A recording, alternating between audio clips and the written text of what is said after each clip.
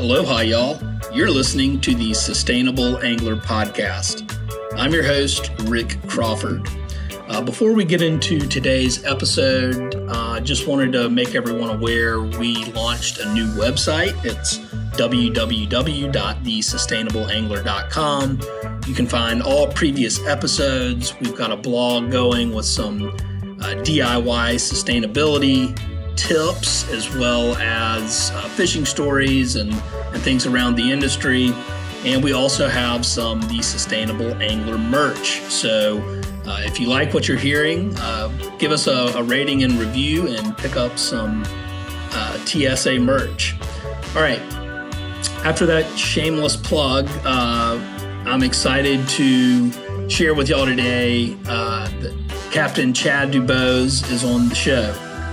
Chad's an old buddy of mine. We're both from Savannah. And today's episode is all about redfish, specifically in the state of Georgia, and what's happening with their regulations and limits. I learned a ton on this show. I'm in Charleston, South Carolina, so just up the road, but we have different redfish regulations here, and it was pretty enlightening. So anyway, I hope you enjoy this episode, and thanks for listening. This episode of The Sustainable Angler is brought to you by Emerger Strategies. Choosing the right company to guide you on your sustainability journey can be difficult. You want to work with people you can trust, who have similar values and can help you achieve your sustainability goals. At Emerger Strategies, we are in business to protect what we love. We love our community, clients, and families. We are grateful for our public lands, rivers, and oceans. We are passionate about fishing and spending time in the wild, and we want to protect our home of Charleston, South Carolina from rising sea levels. If your company is looking for like-minded sustainability professionals to help your company measure and improve its sustainability performance, contact us today to learn why Garden & Gun named us one of the 15 people, places, and ideas forging the South of tomorrow.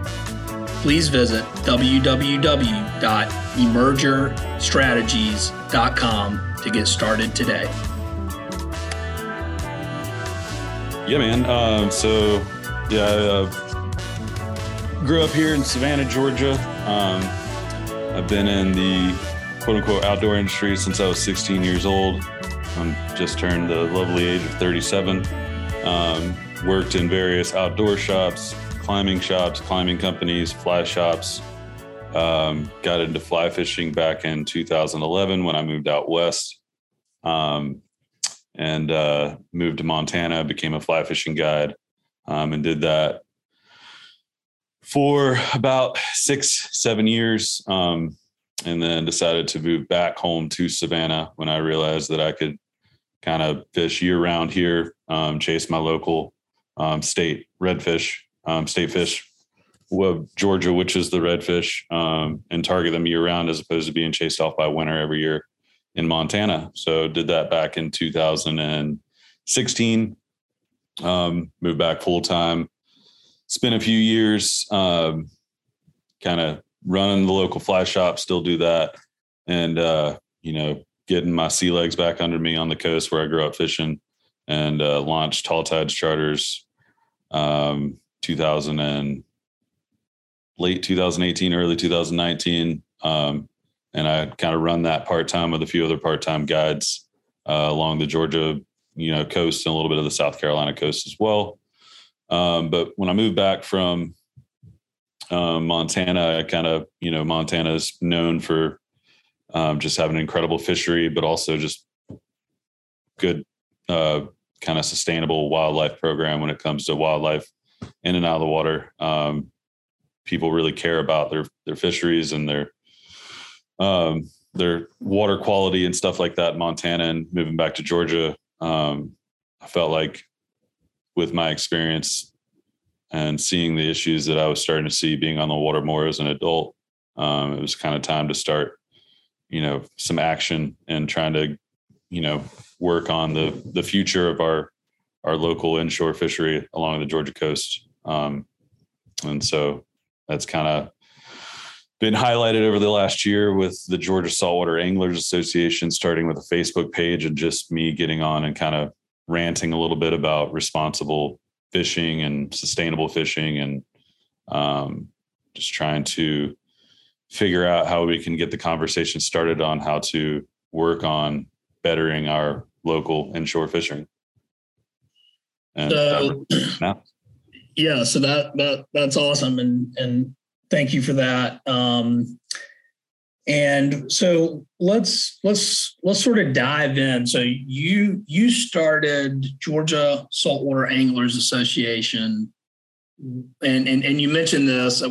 We you and I we've talked about this. We've kind of lived parallel lives in some degree of being from Savannah both, and moving out west and getting into fly fishing. And you know, as I'm sure you can relate. And like you just said, you spend time out in national parks and on public lands, and people really are they're really defenders of those places and those waters and the fish. And then you move back to Georgia. And so walk me through that. What are some of the things that when you came back to Georgia or Savannah, that you kind of noticed with redfish, and sort of how and why you started the Georgia Saltwater Anglers Association? Yeah. So, moving back, I immediately became a member of CCA, Coastal Conservation Association, which anyone that grew up along the coast in Georgia or many other coasts, because it's a national organization, that's kind of always been after, conserving coastal, not just fish populations, but just coastal health along coastlines and whatnot. So there's a, sticker of a redfish with CC on it that growing up you saw on everybody's truck because it was a cool sticker to have. And so as soon as I got back, I was asked to join, and I did, and joined the board, and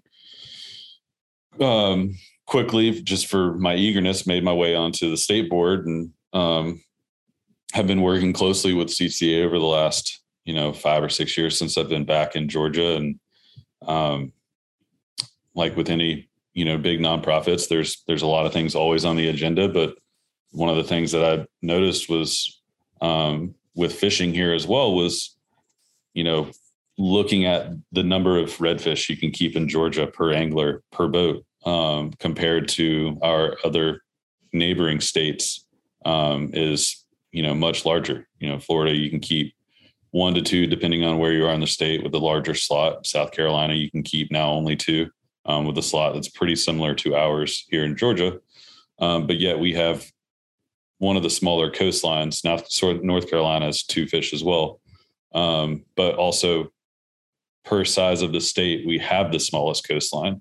So there's, a lot more people within our state traveling to our 90-mile coastline to fish. Specifically in our busier cities on the northern and southern tips of the state, Savannah and, St. Simons, Brunswick area. So being out of Savannah and starting a charter business and fishing here, and I do practice catch and release, but I also grew up fishing in Georgia, and have eaten plenty of redfish. And the big message here is, I don't think that we should not keep redfish. It's really just trying to evaluate where we are since the last time we had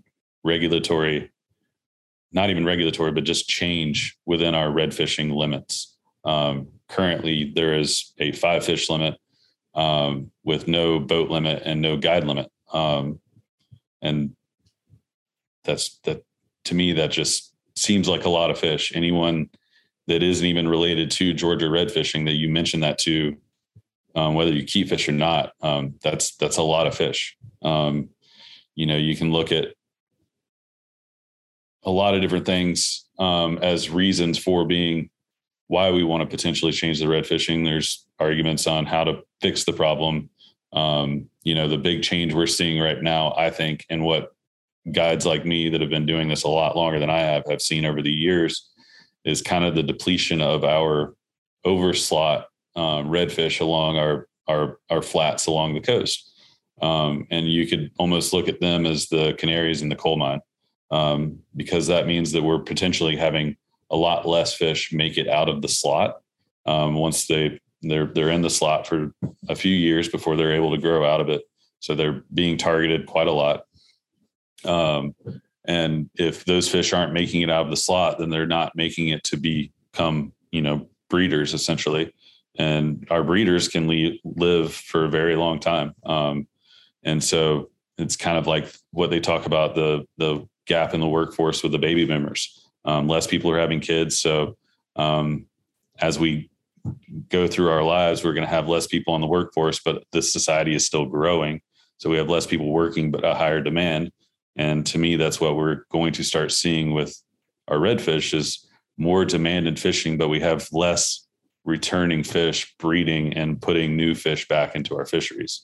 When you get everybody on that same page, you could come up and in the same room to talk about problems with redfish.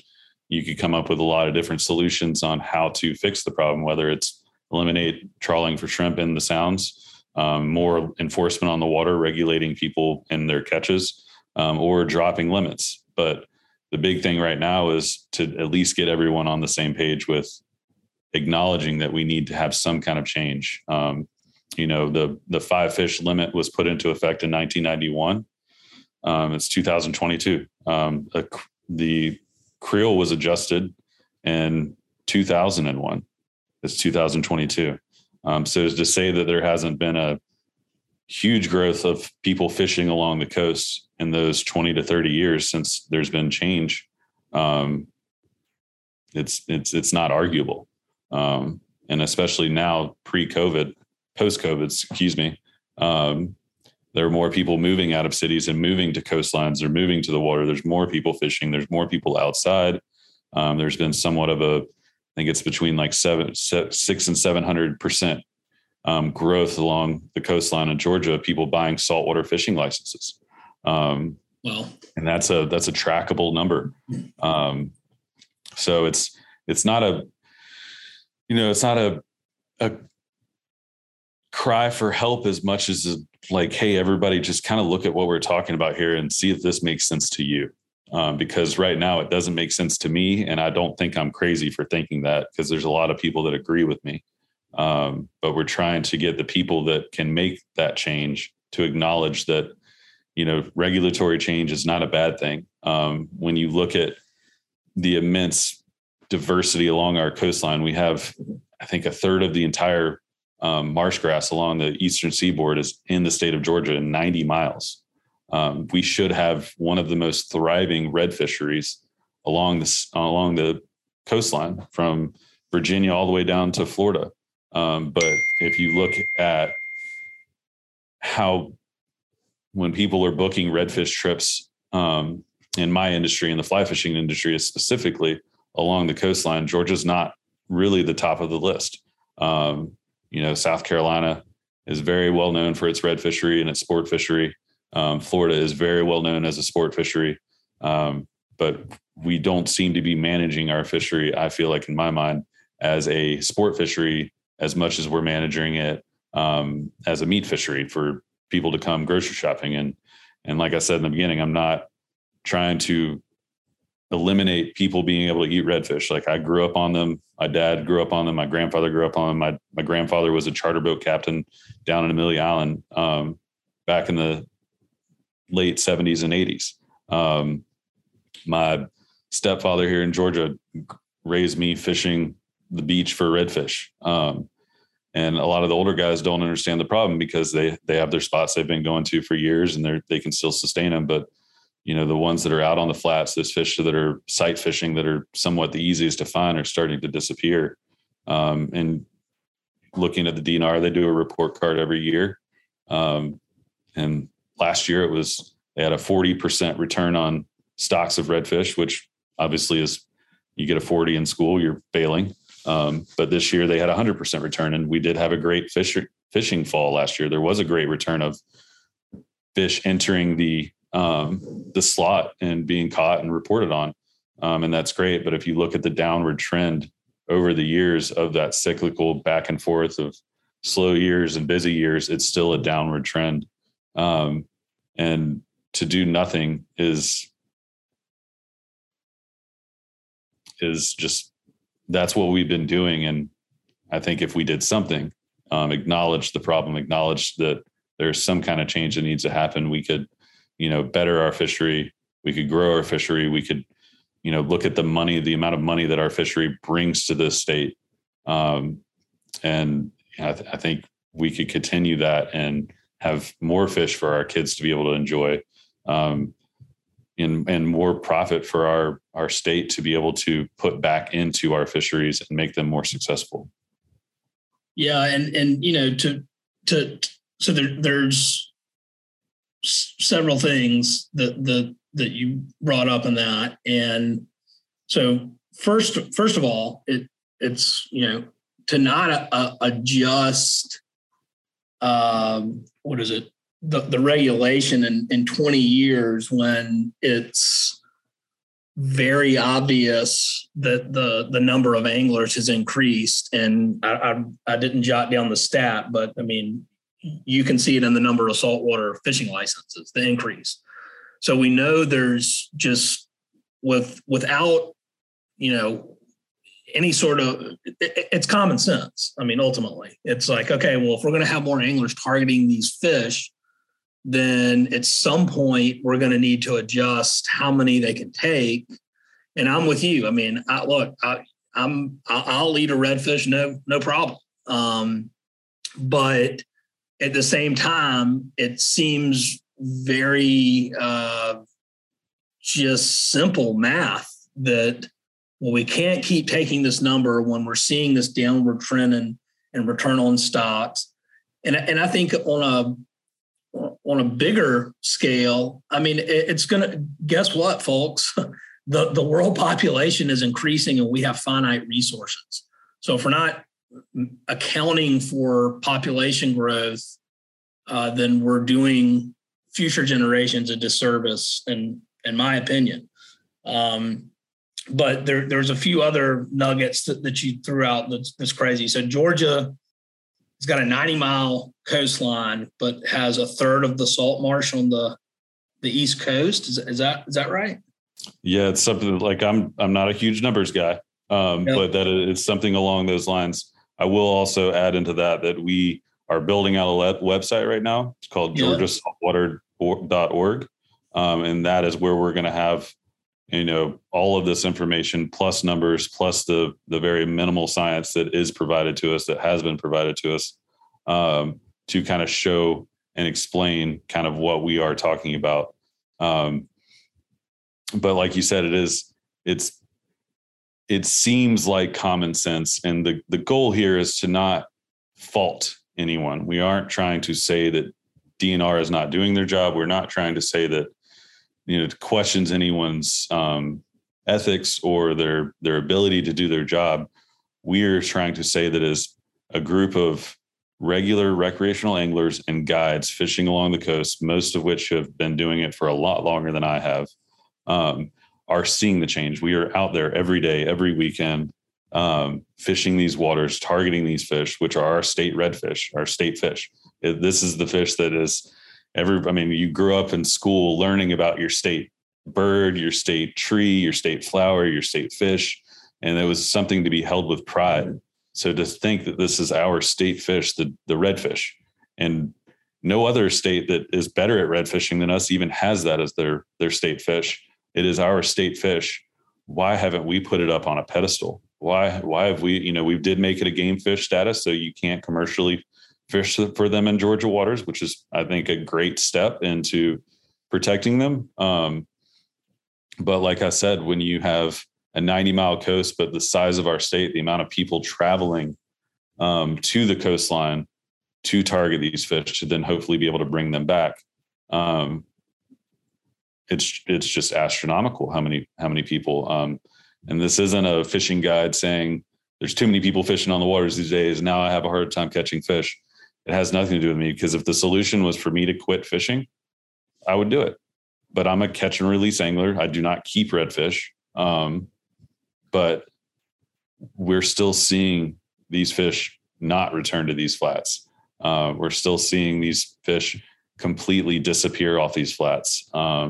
Sometimes within weeks, sometimes within a season.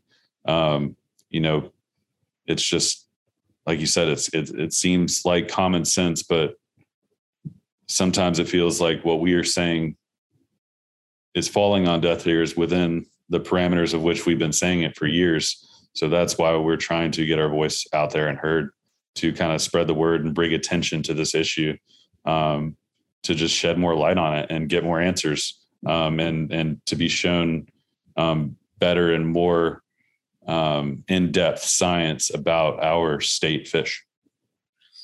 Yeah. So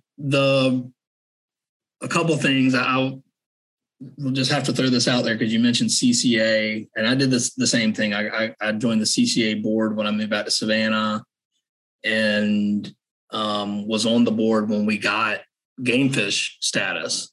Yep.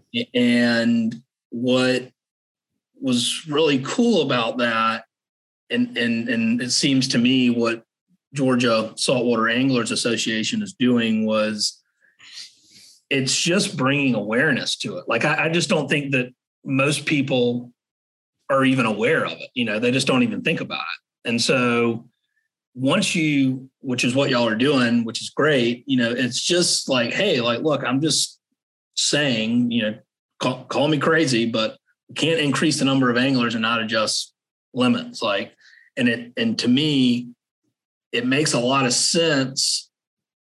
I know every state is going to have its own regulations, but if you've got a 2 redfish per boat limit in South Carolina, I think it's 6 in South Carolina per boat is the max you can keep, but it's 2 per angler. Correct. And similar regulation in North Carolina, and then a similar regulation in Florida. It just kind of seem like you would want to be consistent with that? If they're people come to Charleston to redfish. Like they travel to come here to redfish. It's a known fishery. I grew up in Savannah.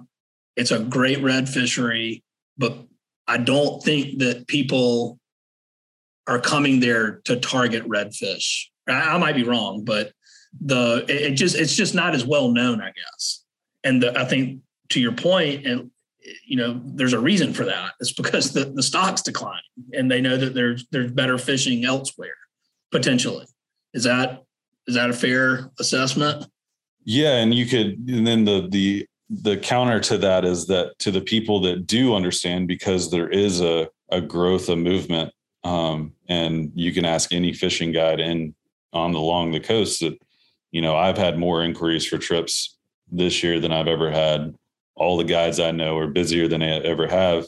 And it's because people have realized that they can come to this coastline and keep more fish. And you talk to a lot of the anglers. DNR put out a survey at the beginning of this year, a general angler survey to get a grasp on kind of public perspective. And, you ask a bunch of people right after a good fall fishing, how the fishing is, and they come to the state or come to the coast to fish with fishing guides whose job is to put them on fish. They're going to have a very good opinion on what the fishing is like along the coast in Georgia, because they just caught a bunch of fish. But it goes back to the lesson I learned when I was starting a guide is anyone can be a good fishing guide when the fishing's good. And that's what it's like in the fall. People always ask, like, when's the best time to fish in Georgia? When's the best time to fish almost anywhere? In the fall. Right. You get cooling water temperatures, less people on the water. Fish are hungry. They want to feast before a long, cold winter. So whether you're guiding in Montana, down in Louisiana for redfish, Georgia coast, most fisheries are the most successful in the fall. It's the fish, people joke in Georgia that you can catch a redfish on a shoestring. It's not that inaccurate. But if we're only aiming to have good fishing in the fall, what could our fishing be like the rest of the year? Yeah, I think that it to me is just, I'm still like, can't get over the number of fishing licenses sold and the limit hadn't changed. I mean, I can't get past that. Like that's just still mind blowing to me. Yeah. And to me, that's the best argument we have right now, because we don't own the science. DNR has science out there on their returning stocks. And I know they've been trying to work on a tagging program for overslot redfish, but the thing you can't argue is population growth. It's proven, those numbers are out there. And it's not saying that anyone has done anything wrong. It's just saying, hey, let's take a look at this and go, all right, well, if you had this certain amount of returning inventory every year, I brought this up earlier, and you had it allotted to this many people, but that many people grew by over 700%, you might need to start regulate how much of that inventory they're allowed to keep, so everyone could have somewhat of a fair share at it. And that inventory wasn't completely depleted. And so it's, it seems like simple math, and I know that it is, and it's, simple common sense, change. But the thing with, our local fisheries is that, what I've been told and what I know is that we are unique within our fisheries management in Georgia, that we can make change. They can make change. The people that are, working within the fisheries management programs can make regulatory change. And what's unique with them compared to other states is they can do it without having to go through the government. They can, they wanted to say tomorrow it's now a 2-fish redfish rule, they can. Their issue with that is that if they get a lot of public negative feedback from that, they could potentially lose that ability. But to have the ability and to not utilize it by any means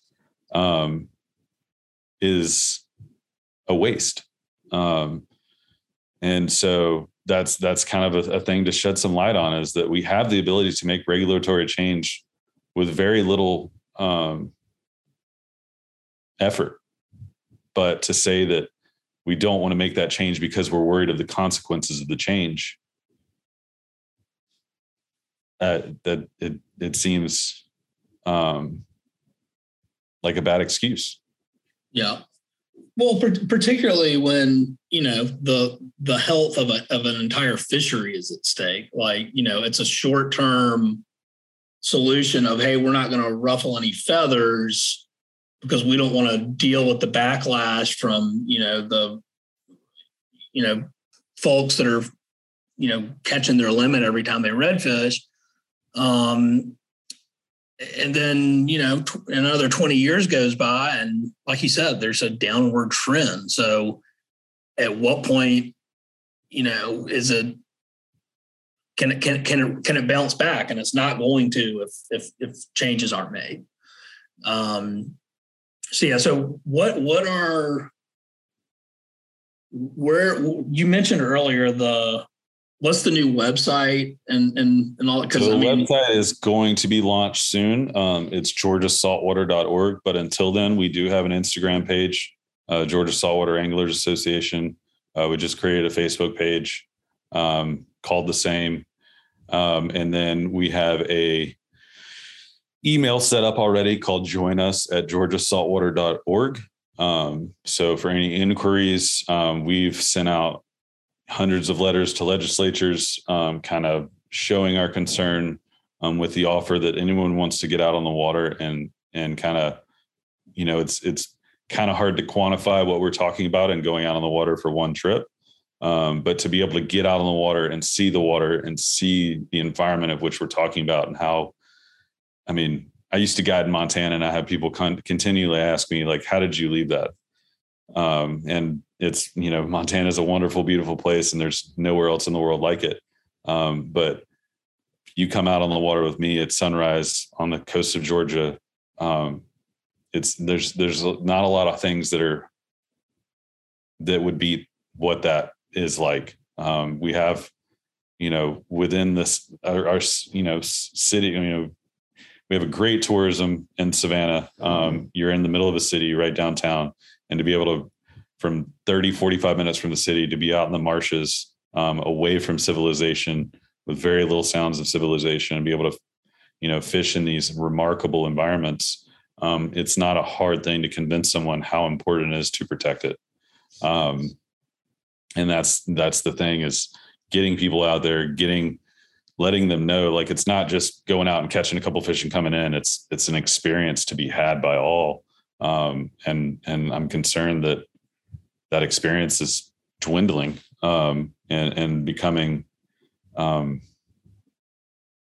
harder to attain when it comes to finding these fish and keeping them healthy, because they're a very small part in our ecosystem along this coast. When I created this, the main goal was to, and our main goal and only goal until we do implement change is to focus primarily on redfish. But they're not the only fish in our inshore fisheries, and they're not the only ones that need our help. They're the ones that we have identified, in my mind, and the people I'm working with, that need the most help at the moment. But it doesn't just stop there. It's the entire ecosystem, and they're a small but large part of it. Yeah, absolutely. And I mean, I agree, and will completely dote on the Low Country and how beautiful and special it is here. And a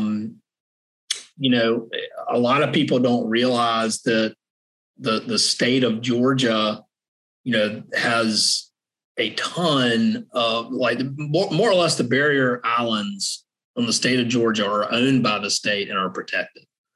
And so, I had a similar experience, and when I moved back from Wyoming, and we would go out on some of these barrier islands off the coast of Savannah, and there's points, like, we'd hop off and go on the beach and kind of just go, like, explore and walk around and stuff. And there's points that you get where you don't see any development, and it's as wild as anything in Wyoming, or Montana. I mean, there are places that are still undeveloped and more or less untouched from a development standpoint, that are out there and are on the Georgia coast. But to your point, there are more anglers out there, so you got to do something about it. And I think it's really cool that y'all are have started this. And who else is involved with Georgia Saltwater Anglers Association? So there are definitely too many people involved to name, because there's a lot of people involved that are just regular either guides or recreational anglers that are just very impassioned and have actually been working on this for a very long time. But directly with the organization right now, it's myself, Jared DeVincent, down in St. Simons, Sue Inman with 100 miles, and then Captain Scott Dykes, who's down in Shellman's Bluff. But Jared runs a local fly shop down in St. Simons, and is a incredibly wonderful, very impassioned angler.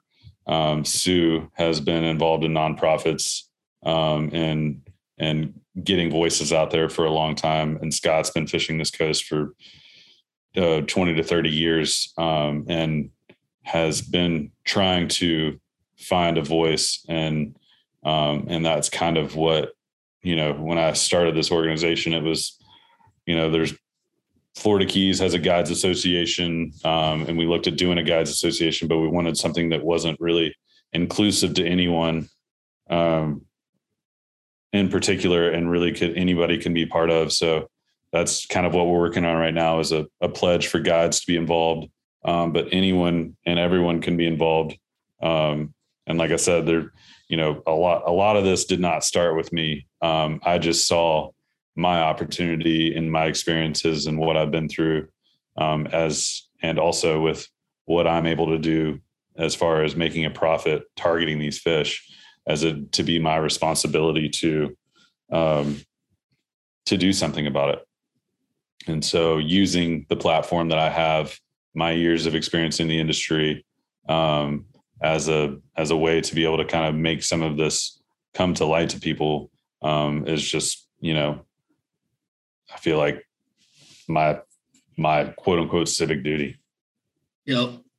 No, I wish there were more people and out there like you that are understand that, that there's that you should protect what you love and what you benefit from. And I think it's awesome. And I think there are. I think the reality is there are a lot of people out there that that feel this way, but they don't have platforms. They don't understand. Their buddy that grew up in Savannah, known for a long time, that spent time fishing the Keys together, doesn't have an incredible podcast that is known throughout our industry. So, that's when you have that opportunity. That's when it's time for, us as anglers to be able to step up and to try to figure out how to get that voice out there. So it's being able to work with incredible people. We just got a article published in Southern Culture on the Fly, an online fly fishing magazine that has close to 30,000 subscribers, about the redfish issue as well. A good friend of ours, David Chrisman, wrote it. It's just putting this to light. It's giving someone more information than they had before and letting them come to their own conclusion. We're not trying to say that this is our way or the highway. It's let's give you all the information and let you decide what you think is the right way to move. And, DNR's answer to this is for us to do what we're doing in all reality. When their science that they have does not show enough of an issue for them to make change, they do look to the public's opinion to make change.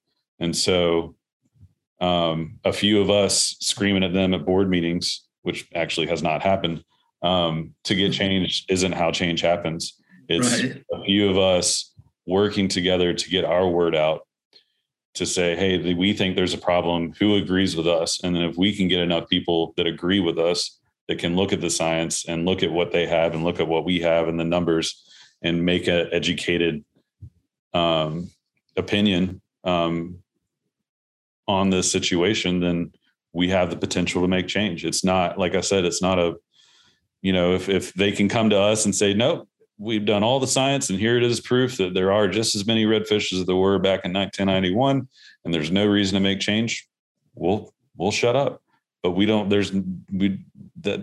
not believe that exists. We're willing to help with making that science happen, whether it's getting them out on the boats or showing them, they do have tagging programs in place.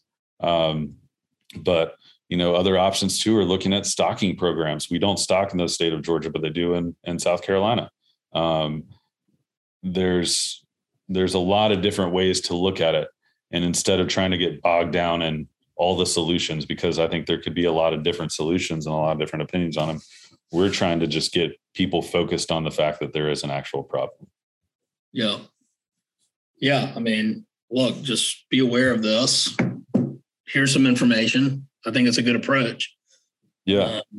We're not trying to breathe an agenda down anyone's neck or anyone's throat. We're just trying to make sure the people that have been elected and put in place by the governments that we vote into place are being held accountable for what their job entails, just like we're all held accountable for what our jobs entail and the reason we are able to keep our jobs. And that's what we're trying to do, is figure out that, make sure that everything is being done that can be done to protect our fisheries. Yeah. I love it. All right. So hang on, let's shift gears here a little bit. Right. Cause, to me, like that's, it's inspiring just to see people taking action. So thank you for doing that. I know that like you said, there's a lot of other folks involved, but my hat is off to y'all. I did not know. I learned a lot from this. I didn't know some of that. I'm from Savannah, so I can imagine that there are lots of other folks like me. And so just shedding some light on this, I think, is really helpful. So thank you for that. But while we're here, right, it's the Sustainable Angler, we need to talk a little fishing. So, Chad, you and I have fished together. in the Everglades, and I don't know that we've gotten out on the water in Georgia yet, but I'm sure we will. But what are some of your favorite redfish flies, since we're talking about redfish? And then we'll sort of start there and go from there. Yeah, for sure. So I run a local fly shop. And so that's a question that I get asked almost daily. What flies are the redfish eating right now? And the beauty of redfish, I remember the first saltwater fly fishing redfish film I ever saw was in, I think, like the 2011 fly fishing film tour. When they were fishing the Louisiana coast, and they kind of joke that redfish are kind of the gateway drug to fly fishing, because they're kind of looked at as an easier target. But I kind of look at it as they're not so much an easier target in saltwater fly fish, but they're the easiest they're the most widespread saltwater fish to target on fly, target in general. But I mean, you can find them all along the southeastern coast, all the way into the Gulf to Texas. They're a fish that you can catch up to 14 inches. They're a fish you can catch up to 45 pounds. So there's a lot of variety in where you fish for them and how you fish for them, and the type of angler you can be to fish for them. So they are a fish that get a lot of love because they have a lot of love to give. They're a tough fish. You don't have to be gentle with them. You can catch redfish that have one eye. I've caught a blind redfish before. You can catch them with broken backs, talon marks all in them. They're a tough fish. But to say that, in the fall time, like I said earlier, like you can catch them on a shoestring when they're a typical fish, when they're turned on, it doesn't really matter what fly you throw at them. But when they're turned off, sometimes it still doesn't matter what fly you throw at them, because they're still not going to eat it. But my general rule of thumb to this very long answer to this very short question is it's really more size of the fly and the color of the fly, as much as the pattern. You can make, as many rubber legs on there and, weight and heavy eyes, light eyes, that comes into effect a little bit. But for me, I keep two different types of flies in my fly box. I keep natural and purple. You can go in between there with a few other variations. Some people use olives and oranges in the fall. But my general rule of thumb is if it's sunny and clear water and the sky, sun's high in the sky, I try to go more natural patterns, a color that's not going to necessarily freak the fish out when it sees it. In the fall, it maybe not matter because they're so aggressive in general that as soon as they see it, they hit it. And then if I'm fishing early morning or late evening or murkier water or fishing in the grass, flood tide fishing, I'll typically throw a black and purple, something that's going to contrast really well, stick out, grab that fish's attention if it's busy feeding in the water and stuff like that. So to me, it comes down to a lot of color variation within either light and dark. But then another important fact to flies, especially fishing low country for redfish, whether you're fishing the grass around oyster rakes, is weed guards. It doesn't matter what color the fly is or what size it is or how much weight's on it. If you don't have a weed guard, you might as well not fish that fly, because you're going to spend more time getting that fly unhooked from the grass. The amount of times that you'll go to cast a fish and you'll go to strip and it strips into an oyster, and you've literally got to spook that fish to get the fly out, and ruin your shot. So weed guards are just as important as any other aspect of the fly. And anybody that doesn't know, weed guard is just a little piece of monofilament that drops down from the eye of the hook to kind of protect the fly from being caught on various things underwater. Yeah, that is solid advice if you're trying to come to the low country to redfish, especially with the weed guard. Impossible. Like, that's just not going to happen. Well, I know you get around a little bit too. Where have you been recently? Any fun fishing trips? This year I've only been to, I went fish New Orleans in February with Captain Greg Deeney. people like to laugh a lot that a red fishing guide in Georgia travels to New Orleans, but New Orleans is kind of the Montana for redfish. You can catch trout in Georgia, but if you really want to test your skills as an angler, you're going to go to Montana and fish true wild, open water for bigger, nicer trout. And the same reason you go to Louisiana, it's fun just to go catch big fish and on big flies sometimes. I was really fortunate back in 2013. I was able to guide down in Patagonia, and then spend a little time guiding in Asheville. I'm going to St. John in a few weeks to go do some fishing down there. Hoping to get into a little bit of tarpon. And then, right now we just had the Cobia Fly Invitational up in Beaufort. We just fished, which was a very tough tournament. It's a sight fishing inshore cobia tournament, which is a very, very unique thing. But sometimes conditions lead to terrible fishing. And that was a perfect example this past weekend. One thing I started now 5 years ago is the Savannah Fly Invitational here along the Georgia coast. Yeah. And so this will be year 5 of that. It is an invite only fly tournament. It's the only fly fishing saltwater tournament in Georgia.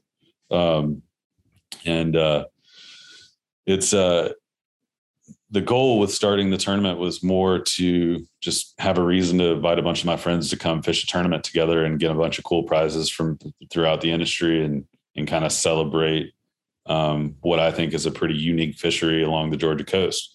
From the beginning, I've been trying to find an organization that I wanted to work with to be able to raise money. And there was just not one that I felt like what I wanted to give the money for, which was to essentially do what we're doing with Georgia Saltwater Anglers Association, to be able to give them money to help fight that fight. And so that's kind of where the idea of the GSA came out of was, okay, well, I can't find anyone that I want to work with specifically on this problem that I know that it'll definitely go towards that problem. So let's do it on our own. So this will be the first year that, any proceeds from the tournament will go to that. And that's going to help, fund this website, fund, these events that we're looking to put together along the coast to kind of bring awareness, get people out on the water, send out letters to legislatures. We've all started what we've done now on our own and out of our own pockets, and from logo creation to website design. Fortunately, Jared has a social media company, marketing company. So he has incredible assets at his disposal to be able to get a lot of this stuff done. And with our connections in the industry, we've been able to reach out and get a lot of help from people, but it's not a cheap endeavor. We're definitely not asking for money, but we definitely have people that have already inquired about how they can get involved and help. And that's kind of where we're moving forward to, and being able to kind of create and grow this into something that's actually able to be to show growth and make change. Yeah. Well, I think it's awesome. And I'll also say, having been fortunate to have been invited to fish in the Savannah Fly Invitational, that tournament is so fun.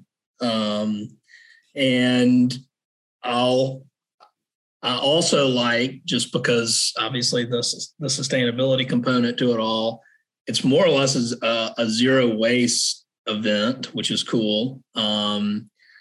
And like I don't know what you call it, if it's the after party, but more or less the award ceremony and low country boil and all that, is zero waste. There's reusable water bottles and coolers. And so I'll just say that I personally appreciate that. It's a nice touch to it.